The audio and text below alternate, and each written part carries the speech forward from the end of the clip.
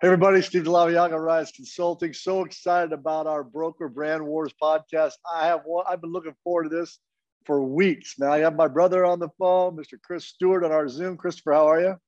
I'm doing great, Steve. Good to be with you, brother. Now this is a great story. So Chris was with Intero, which is one of the largest, best brands in all of Northern California and California for that matter, for 7 years. Then they get bought into Berkshire. Then he becomes part of the greatest brand maybe in the world, Berkshire Hathaway, last 6. And then he leaves and shocks the real estate world by going to a company called Place. Now, Chris, Place is brand new, owned by two of the smartest guys in real estate, Benny Kinney and Chris Suarez. But how do they bring over a hugely talented lifer real estate guy who's been with the two biggest brands in the world? How does that happen to go to Place? Tell us the story. Yeah. So first of all, good to be with you, Steve, and thanks for the opportunity.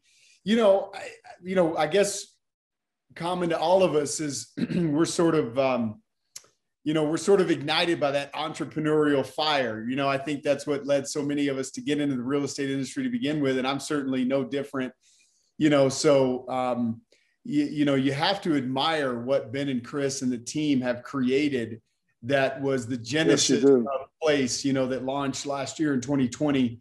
And that was sort of, that was the starting point, was just that entrepreneurial fire, and then you get to meet those guys and you get to meet the extended team. You see what they've created and what they've already been able to build in such a short time.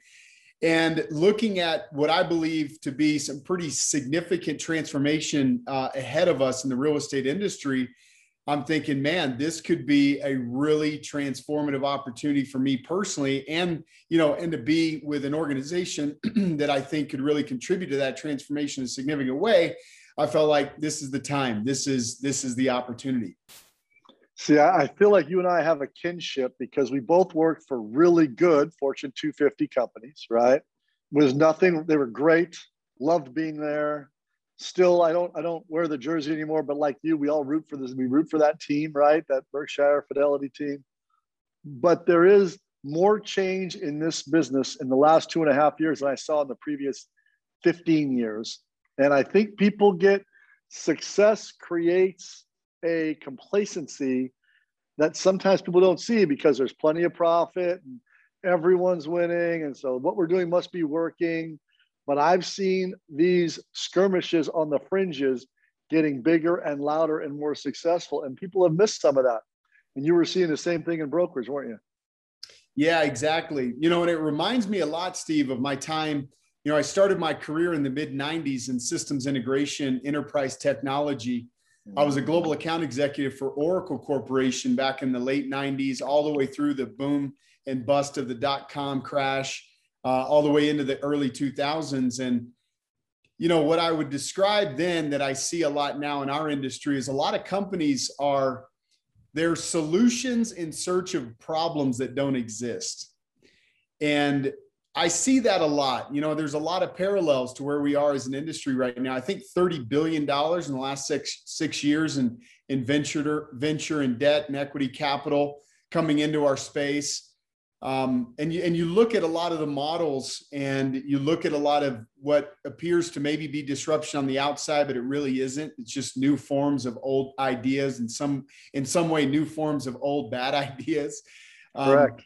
But when I look at it, Steve, ultimately, and I said this 4 years ago, the greatest technology in the real estate industry right now is the real estate sales professional, the agent.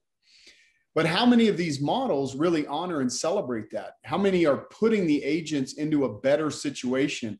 How many of these models are looking to align their economic agendas so that the agent wins? And ultimately, if the agent wins, the consumer should win, because fully 90% of all transactions are still represented by agents on both sides of the deal. So I think there's a lot of noise, there's a lot of confusion, and there's a lot of complication unnecessarily on the part of these companies because they don't know who their customer is, and they're simultaneously chasing a lot of rabbits, right? Who are their customers? The broker, the customer, the agent, the team, the consumer, the investor, the shareholder, right? There's all these constituents, and the problem is a lot of these companies don't know who they're trying to serve as that primary audience. You're exactly right. And here's the other thing that's funny, right? Um, I love what Ben and Chris and you call this now. You've heard of SaaS, software as a service. Now they went out and said, hey, we're broker agnostic. We don't care. We're a platform as a service. You can be at Keller Williams, Remax, independent, whatever.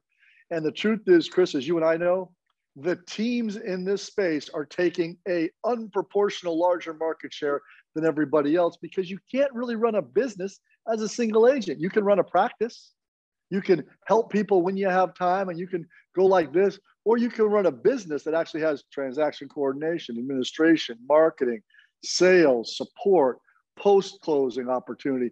All of those things, business to practice, are very different. And I love Ben and you and Chris, you set it up so you are actually ready for businesses to bolt onto your platform. Talk about what Place does for that. Yeah, absolutely. Yeah, and that's the perfect description, right? Platform as a service.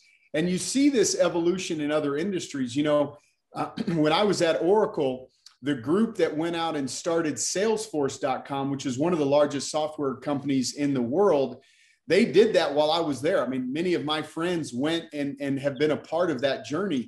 Well, that's really what that is. It's a platform as a service, and it's really a business utility, an operating system, if you will, that started its life as a CRM. That's where Salesforce started 20 plus years ago. But now, through the power of its community, through the integrity of its operations, through the depth of its skill set and domain expertise, it now has made its way throughout the commercial enterprise beyond just CRM and into virtually all of the tentacles of the customers that it serves, and Place, desires to achieve basically the same objective, right? We recognize that there's, all to your earlier description, all of these individual business flows, workflows, processes, philosophies, operating systems, if you will, that the top producing teams need to adopt, they need to implement, they need to continue to refine and innovate. And that's partly technology, it's partly workflow and business process, it's partly automation and back office supporting, as an example, accounting and legal and benefits and many, many things around those parts of the business. But ultimately, if we all can recognize and agree that most probably this trend of more and more of the industry's transaction volume going to fewer and fewer businesses within the 100% going to happen. Then the question is, who are those businesses? How do they operate? And most importantly, what operating systems and platforms are they plugging into to take advantage of this, this future evolutionary trend that we're seeing right now? And that's where Place comes into being. And this is important before getting into some of our deeper stuff. But what Place is, if I'm an elite team, how do I join Place? Do I have to leave my brokerage? Can I just join up? What's the cost? Walk me through the model so people listening can understand it.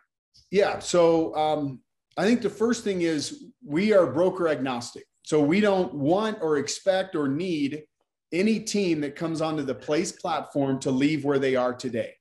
Because as we both know, there's a lot of value locally and regionally and perhaps nationally in the relationship that agents or teams have with their existing broker or brand.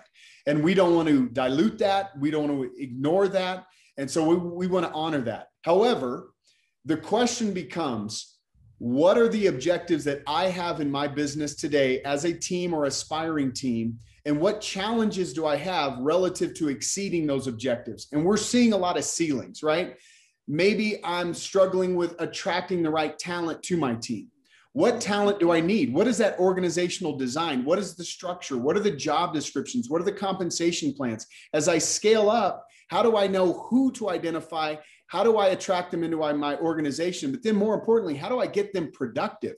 Could be a showing agent, could be a transaction coordinator, could be a director of sales or director of operations. So at Place, we've codified in a package all of the answers to those questions. and done so on the back of, on the shoulders, literally, of the businesses that Ben and Chris and our extended team have been creating over the last 20 years. So this isn't something that we've just developed in a lab somewhere over the last several months and said, hey, go see if this works for you. This is tried and true. So this is actually factual. This is actually, these guys have done it and done it at the highest level, and they put that all in a box of market of the moment best practice now, not what happened 20 years ago or 50 years ago or 30 years ago, but right now, correct?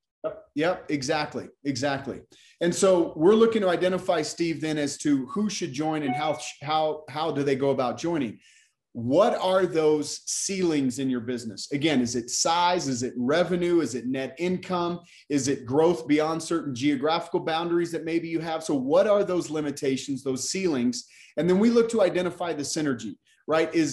Do we have today in the collection of services that we've packaged on platform, those things that we believe that we can help you crush through whatever those ceilings or limitations are today in your business? And then we're paid, Steve, here's the beautiful thing. We're paid completely as a function of our success together. It's a true partnership. So we look at sharing as a percentage of the profit after all expenses are paid. That's how the Place Platform partnership works with our expansion teams, which is really a remarkable model, because think about today, right? The teams that are experiencing these roadblocks, these limitations, they're paying a coaching organization X, they're paying technology vendors Y, they're paying marketers and lead gen and aggregator top of the funnel folks Z. They're stumbling through all of the headaches of onboarding staff and onboarding new agents and all of the churn that's exhibited in just time and resource and identifying the wrong people, enabling the wrong job descriptions and comp plans. There's a lot of waste. And all of those things, by the way, that's what we're seeing that are leading the teams to inquire with Place to say, hey, is there a better way? Has someone paid the dumb tax for me, right? So we've done all of that. We've systematized and packaged all of that. And ultimately, we want to drive a better net income. So in other words, a lot of teams right now, what I'm seeing, Steve, is they're, generally speaking, I'm seeing one of two scenarios. Either A, teams that are basically bumping against the same gross commission income, $1.5, $2 million. They just can't get past it for any number of the reasons I've already described. And within that, their income is marginal, maybe 10, 15, maybe 20% at the very, very best. The other scenario I'm seeing is for those teams that are growing their top line, they're actually chasing top line growth by expanding their expenses. So in a lot of situations, their expenses are actually below, going up. So their net income is eroding. Net income may be below 10% net operating income.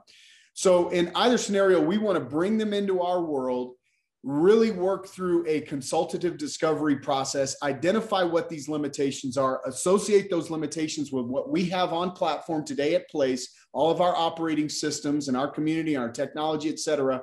And so what we're seeing real world results, first of all, a lot of our teams have doubled, tripled, quadrupled their production in the last couple of years. And our average team is running at a 24% net operating income. That's the average. And Steve, I got to tell you, just in the last several months, as I dig into our financials, I'm seeing teams that are doing 2, 3, 4, 500,000 in monthly gross commission income, operating at 28, 30, 33% net operating margin. So they're driving $500,000 in GCI top line and 25, 30, 33% net operating income because they've adopted all of what we provide on platform. And they didn't have to leave the brokerage to achieve that. Smart. In doing that, is it a set percentage? Do you take 25%, 40%? Does it vary by team? How does it work? We take half of the net operating income after all expenses are paid. Right. And half of the new upside or half of what they're at today? The total, whatever the total is. Got it. Okay. So it's a big trust fall, right, Steve? Because we're putting all of this in, right? We're putting all of this work and all your work's on the front end. You're doing everything on the front end. Yeah. So if it's not a good partnership, right? If there's not an alignment, if they don't really see us as a partner to them, then it's for naught, because they're not going to trust.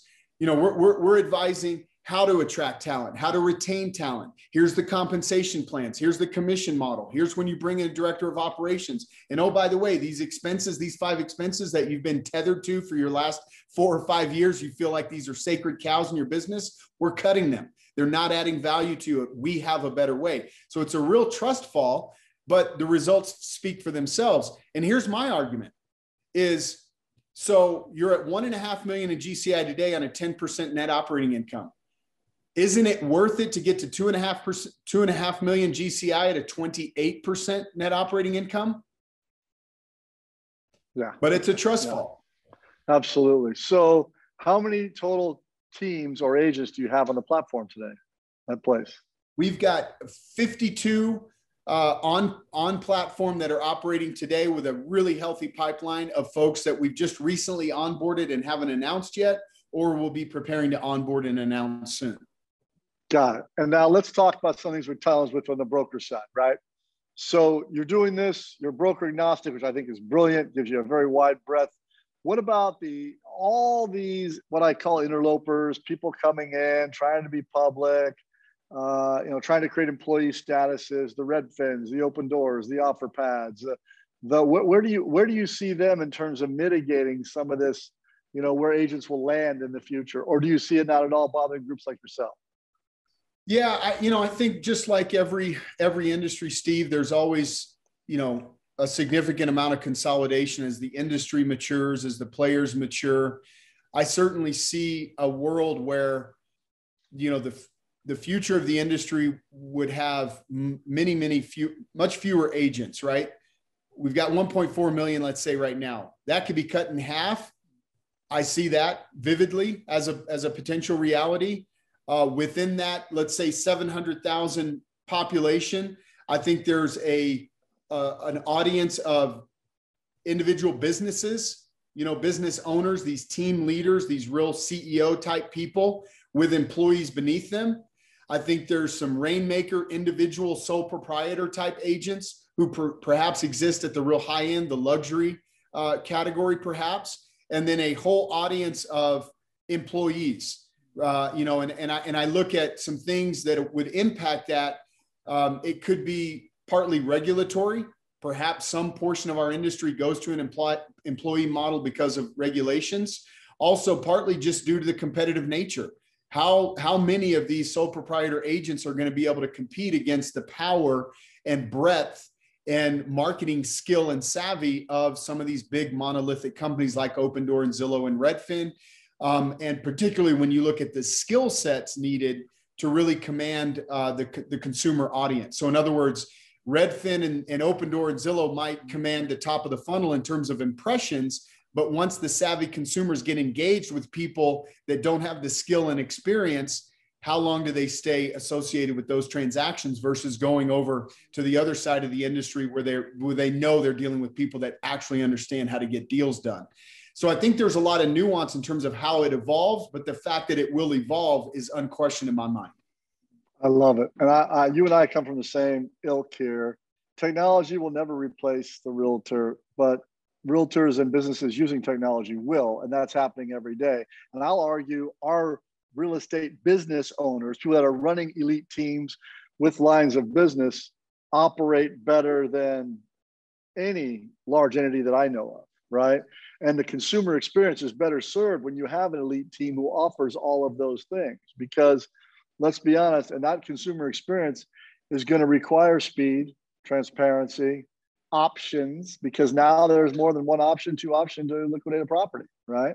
So yeah, you and I sit in this. I think I think you're going to see a amount of teams that will take an obnoxiously disproportionate amount of business from the single agent community over the next 2 to 4 years.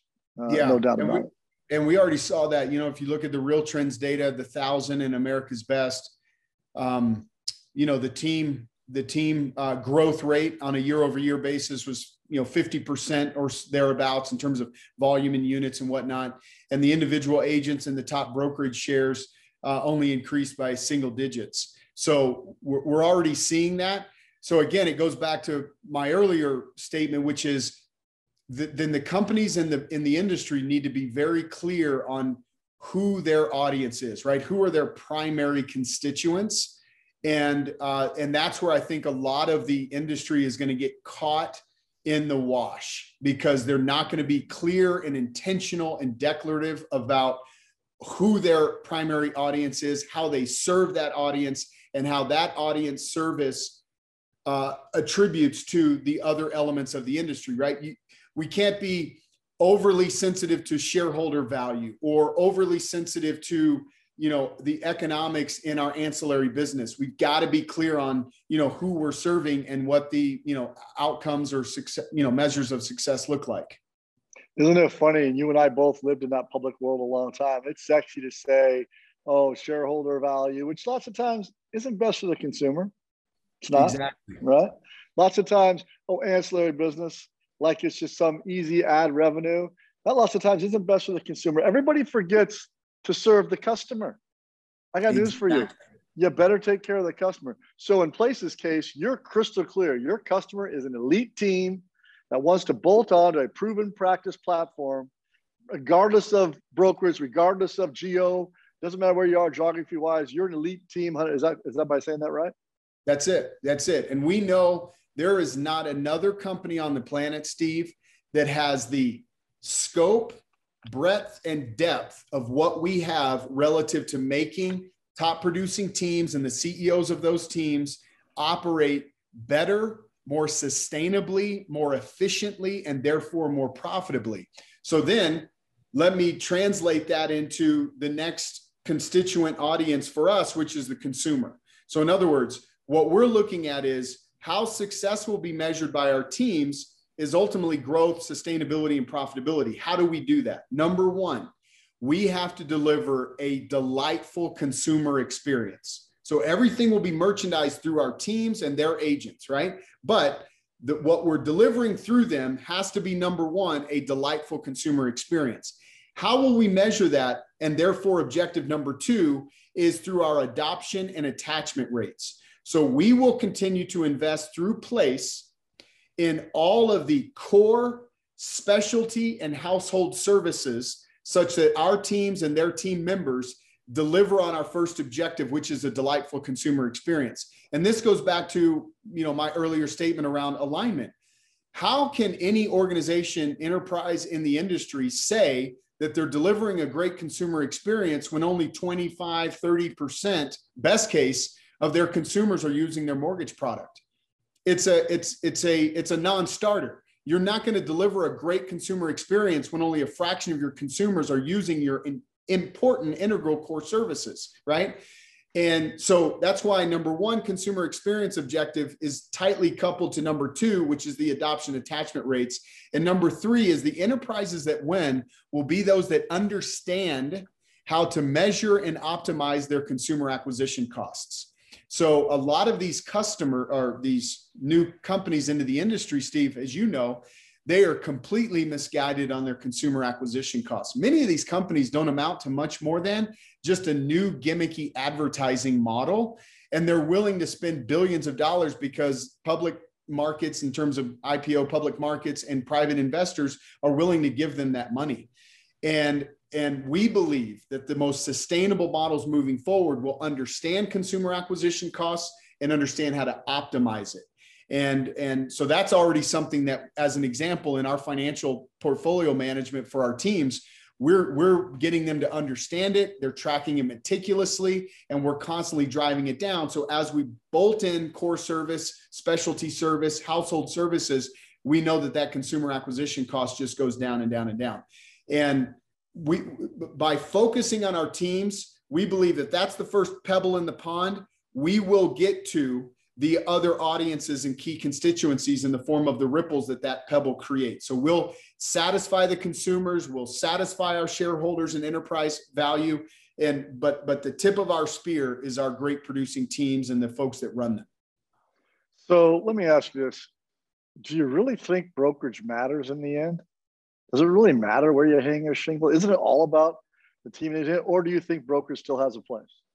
Well, I think that for those brokers who have a a focus, have had a focus traditionally on adding value to their agents, creating the right environment locally, creating a good culture. They have a good name in the industry. In other words, they're trying to lead and they're trying to do the best for the industry. I think those brokers matter and will continue to matter, because even if I'm an elite team working a local market, let's say for Place, there's still a lot of value in me being tied to the other top producing agents in my marketplace. Particularly in environments where we're at right now, where inventory is so constrained, as an example, being connected to the local building community.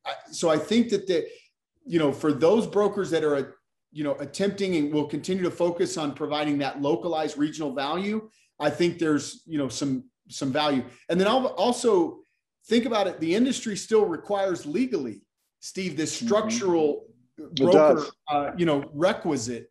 And so I think from that standpoint, but you're right, for a lot of these folks that have just kind of created these licensed warehouses, it's going to be tough. It's going to be tough for them to defend even the most modest of economic relationships, right? Some flat fee per month or per transaction. That's going to be challenged, I think. People are trying to go to this pay little, get little model.